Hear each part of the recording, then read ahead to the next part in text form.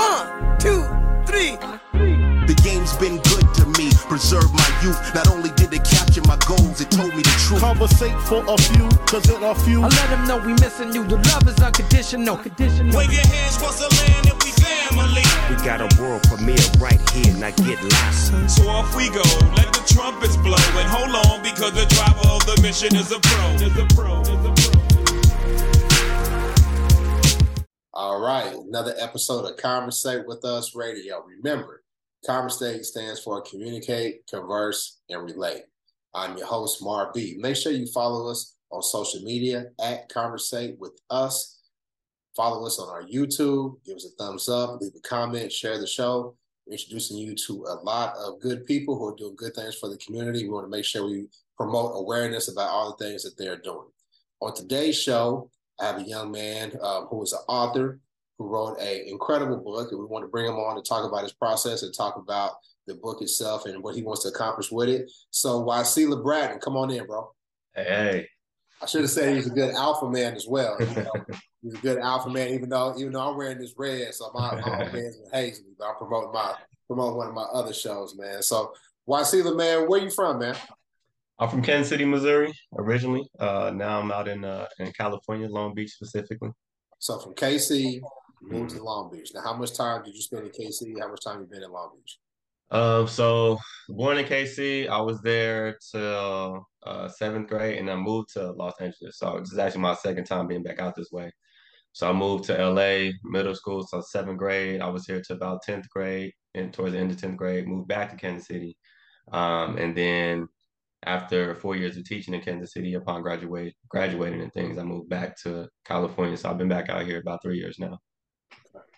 So you moved 7th grade, you said, right? Yeah. So that's a tough time to move from KC to LA. How was that for you? Like, what were the challenges? Man, I in retrospect, I look at it as a blessing from God. At the time that I was living in Kansas City, for anybody who knows, I was living on the north side. And so, Parker Square, that like whole little intersection right there, T.V. Walkins Way Minor and all of that.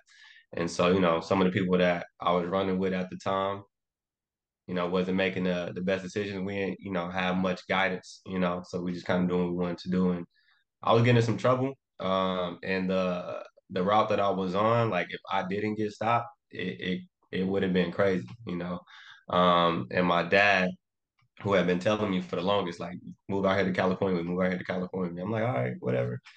And it didn't happen until one day he saw a picture of me in a bathroom, and we throwing up, the set or whatever as a picture. And he was like, oh, I gotta get my son out of here.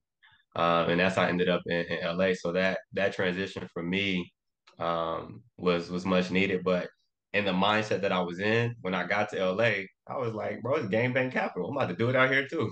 But hold on. Gang culture in LA is much different than the gang culture that we got and grew up with in the Midwest. I mean, the rules and guidelines and street codes that guys from the Midwest, they're not even that I should say the LA gang culture. LA gang culture versus most people in because you're a younger brother, most people in the Midwest, my age, we had like gangs that were based out of Chicago. And Chicago gangs, I would say, although there was the negative aspects of the gang life, there was still some honor that was involved in it. Whereas if I knew plenty of gangbangers. And they knew that I was a kid that was on a track to go I was, playing football. I was going to go to college. So they weren't trying to involve me in their activities. If I was in the wrong place at the wrong time, there were several of them that would say, hey, look, it's time for you to head out. You know what I mean? Whereas there was cats my age who got to hang out. Now, I realize now they were looking out for my best interest, right? And I love them. I appreciate them for that. I think when the LA gang culture got introduced to the Midwest, there was a movie called Colors. I don't know if you ever saw Colors. Vaguely familiar with it. Okay, because it came out when I was, I'm 45, so it came out when I was a young teenager, like 13, 14, I want to say. Okay. And it was the biggest piece of propaganda ever because it promoted the Bloods and the Crips. You didn't really see Bloods and Crips, you know, in the Midwest until that movie came out. And when there was no control or anything in terms of like how things should be regulated, it was just a mess. It was a mess. So when you go out to LA, it's much different. The stakes are much higher. So I thought about that. You said, well, I'm representing KC. I'm sure you have some lessons that you had to learn when you got out to California. Man, the learning curve was quick. And I always share this story because this is like the story that was like, okay, this is not the life for you, big dog. And so me and my brother, we walking home from the library.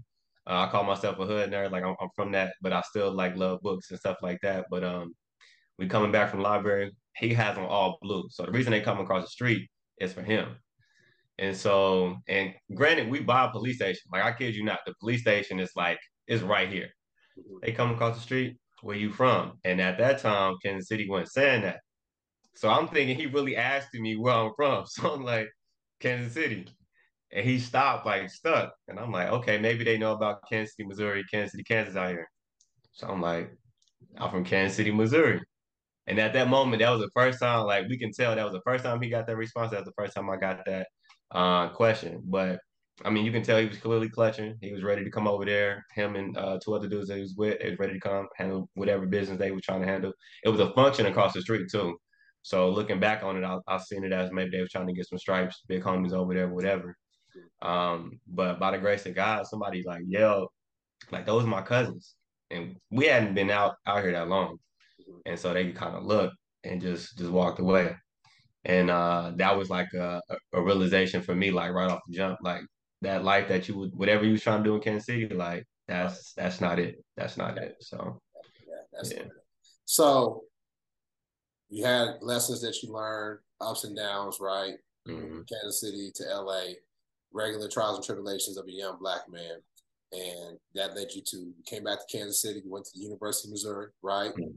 Pledged the illustrious chapter of Zeta Alpha, of Alpha Phi Fraternity Incorporated, right? Yes, sir. Yes, sir. Became an alpha man, and now you're back in education, helping other people, helping youth. What led you to write this book?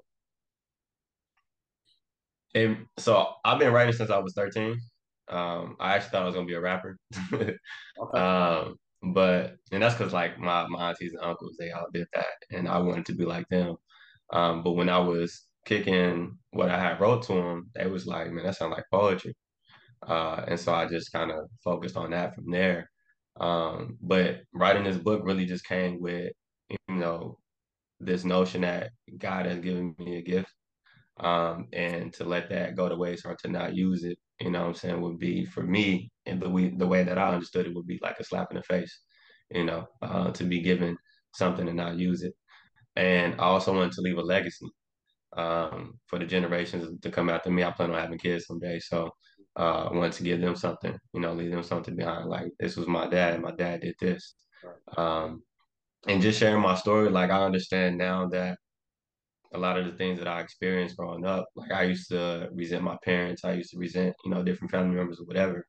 And it's like those things that I experienced growing up, like that wasn't for me. Like it happened to me, but it wasn't necessarily for me because as an educator, I'm working with children who've been abused. I'm working with children who've been homeless. I'm working with children who've been in foster care. All of these things that happened to me in my upbringing. And so to have that type of connection with the kids means a lot in that setting, and just in general, honestly. And so thinking about all of those things was like, all right, you gotta push this book out. You gotta produce something. And so those are the things that led me to writing this book. Okay. So the format of your book, man, I've had a chance to read a good portion of it.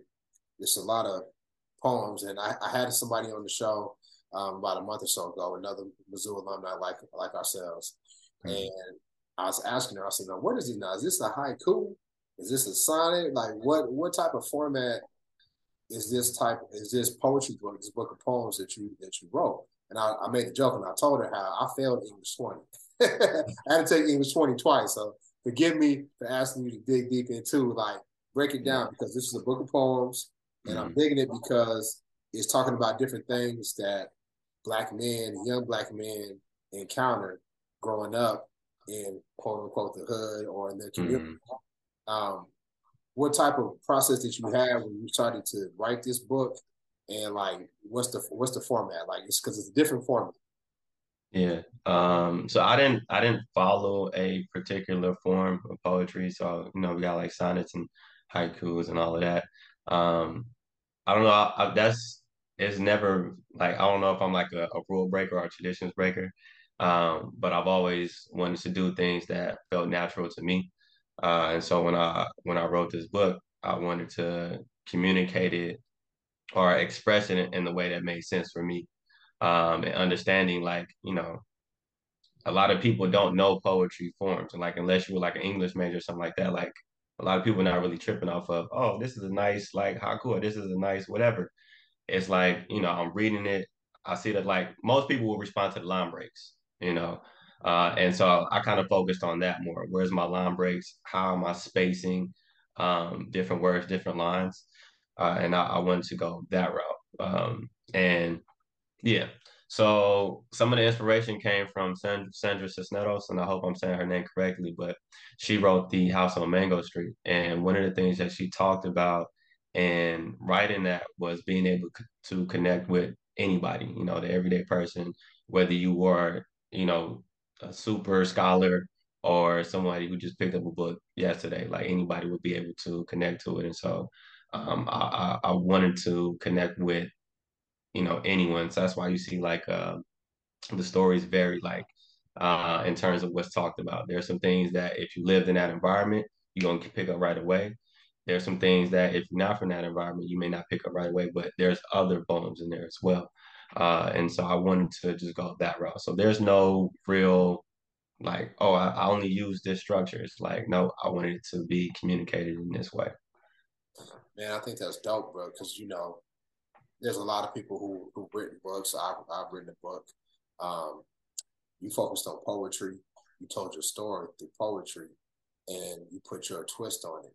And if this is something that you keep going forward with, which is something I hope that you do, this would be your signature style. You talk about leaving a legacy for your children and for your family.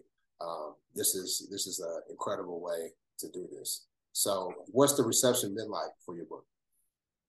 Man, it's been cool. Like, a lot of people have reached out to me, like, man, like, I love this book. They telling me like different poems. A lot of people have appreciated Psych Mike's character, and so I've gotten a lot of feedback around that.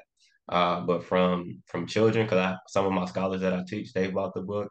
So from children to people my age to people that have been around longer than I have, like everyone has found something to connect with in the book, and I've just been grateful for that because as a creator, as you know yourself, as a creator, you never really know how people are going to receive what you put out, and to have that type of reception is just like I'm grateful for that. And it's more so just reaffirming to know that the gift that I was able to receive from God, it's like it's reaffirmed that this is your gift. So I appreciate it. So, what's next for you? Are you going to be doing some open houses, or what's next for the book? And do you have any projects coming up in the future?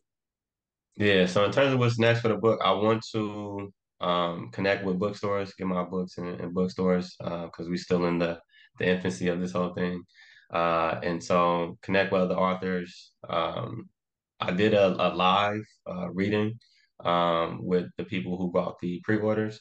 And so I plan on, maybe doing some stuff on Instagram or different things like that. So it's been a challenge here recently because I'm in grad school. So finding that time and Yeah. all of that is presenting itself as a challenge. But I know I gotta, maneuver through that and work through that. But just finding different ways to put it out. Kwame Alexander, who wrote the crossover, I saw a Instagram post from him, and he's signing the book, the crossover. This book has been out for years. And so that was inspiration to me to just like just keep going, just keep going, keep finding new spaces to get the book in and exposure. So I'll be speaking at a conference in March. So I plan on doing some things down there as well because I'll be hosting the poetry night. Okay. So using that stage as an opportunity as well. Cool. Well, man, much success to you. I'm very proud of you for doing something that is, not a lot of people do. A lot of people talk about they want to do something that like write a book or run a marathon or whatever, but it takes a special type of person to say, you know what, let me just go ahead and do it and put pen to paper, put foot to pavement, and to make things happen. So your family should be proud. I'm proud of you as a young alpha man. And, I hope for much success for you with this book. Keep pushing. Find those local bookstores. Ask them if you can do a book signing at their location. More than likely, they'll be willing to help you. And just let us know. We'll do what we can to promote you. So where can people find you? Where can they find the book? Yeah. So the book is on Amazon.com, BarnesandNoble.com, my website, WyclaBratton.com. You can find me on Instagram at Wycla the Writer. So WyclaThewriter.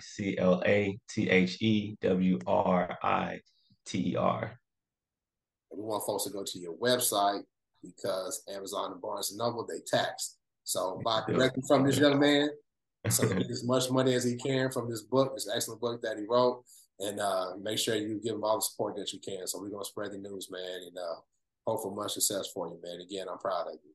So that's it, y'all. Another episode of conVersate with us. Remember, conVersate stands for communicate, converse, and relate. Make sure you go to our social media. Follow us at conVersate with us. Go to our YouTube, leave a comment, give us a thumbs up, and we'll holler you next time. Peace. 06.